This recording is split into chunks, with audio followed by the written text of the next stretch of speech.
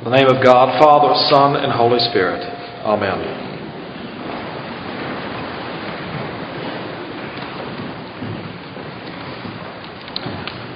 The prophet Joel asks us today to tear up our hearts instead of our garments.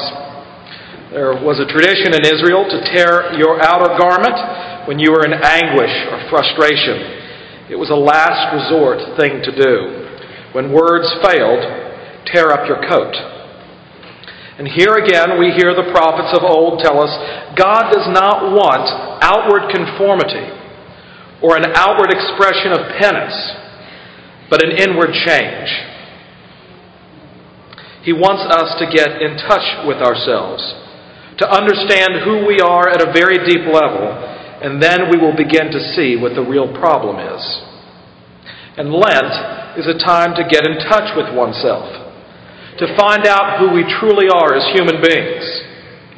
And sometimes it doesn't take 40 days, but a major life crisis in our lives.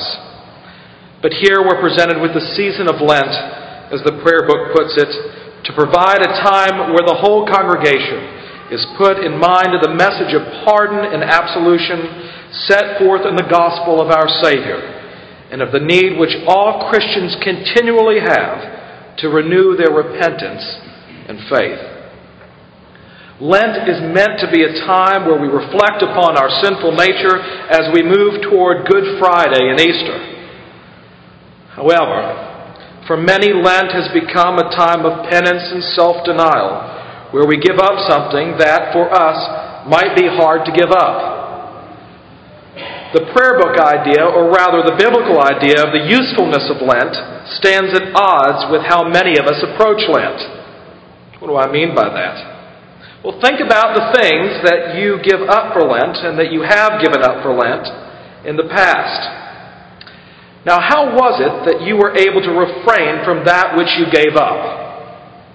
I think most of us, if honest with ourselves, would say that it was by our own willpower. Every day we woke up and made a conscious decision not to do this or that, or to try harder to do something else. And at the end of Lent, what do? We finally eat an entire chocolate cake. We breathe a sigh of relief that we can now treat ourselves to that which we denied ourselves. The burden has finally been lifted. In fact, Lent becomes for us a dependence upon our own willpower, not an abiding dependence upon the Lord. Several years ago, I gave up sweets for Lent. And when I say I gave up sweets, it was across the board, from the candy in the bowl at the doctor's office to the after-dinner desserts to sweet tea. It was all-inclusive. And I struggled, and I did fairly well by my own standards.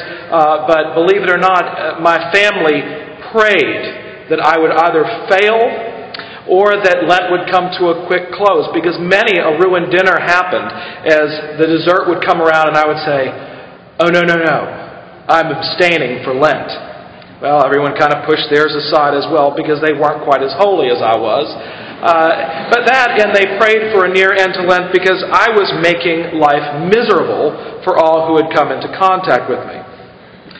Well, we can see how easily Lent can become the opposite of what it's supposed to be. The best thing that I think could happen during Lent is that we fail. On day 39, we eat an entire bucket of fried chicken. Why? Because it shows us as we really are, broken and sinful, self-centered and in need of a Savior. Not Andrew at the end of the Lent saying, "I was so proud of myself. Good for me. I did it." The gospel stands in opposition to our attempts to be self-reliant. It shows us just how trivial our attempt at sacrifice can be. We give up potato chips, but God gives up His only Son. God does not demand from us to give up things that we could live without. He demands that we give up everything. Jesus says that if anyone would come after me, he must deny himself and take up his cross daily, not just for 40 days, but always, and follow me. Lent is not about our attempt at virtue, but our coming to grips with our own defeat as sinful men and women. Christianity starts from defeat rather than from achievement or control. It is when we find ourselves incapable of doing the things that we want to do and doing the things which we do not want to do that God can finally take over. It is in our acknowledgement of our brokenness that we find true freedom, true victory. This is why St. Paul writes, "For the message of the cross is foolishness to those who are perishing, but to us who are being saved, it is the power of God." For those who are trying to get by on their own effort, the message of the cross is foolishness. But to those of us who know only too well our brokenness, our own sinfulness, that we find God doing more than we could ever ask or imagine in our lives. And we can sing with Charles Wesley, "'Tis mercy all, immense and free." I want to close with an illustration that will be familiar to some of you. It is one of Dean Limehouse's favorites. It is the true story of Stipolkowski that Fitzsimmons Allison wrote about in his book Fear, Love, and Worship. Stipolkowski was one of 16 resistance fighters who bravely fought and struggled in Poland from 1939 to 1944 to establish an underground government over and against the Nazis as well as the communists. And the Russians at the end of the war took these 16 prisoners back to Russia and charged them with war crimes. And prior to the trial, the prosecutor put these men under a rigorous period of interrogation in order to be able to elicit from them at the trial the confessions that the court wanted to hear. They put them under such pressure as to break them. They put before them everything that would just make them feel so bad and expose so many of their weaknesses and character flaws to destroy their integrity that it would leave them open to suggestion and influence them and ultimately make them ready to give the confession that the court desired. And of that group of 16, only Stipolkowski held firm. And the reason is clear. As a Christian, he had continually come to God as he actually was and had been forgiven.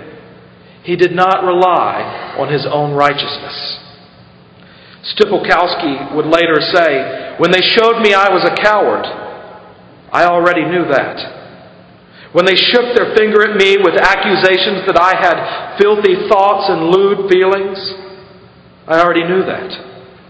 When they showed me a reflection of myself with all my inadequacies, I could tell them, but gentlemen, I'm much worse than that. You see," he concluded, "I have been taught since I can remember that it was unnecessary for me to justify myself. One has already done this for me, Jesus Christ." This Lent, let us come to grips with who we are as sinful men and women, that in our failures, that we would rend our hearts and not our garments, and throw ourselves wholly upon the Lord Jesus Christ, and rest in His righteousness alone. Amen.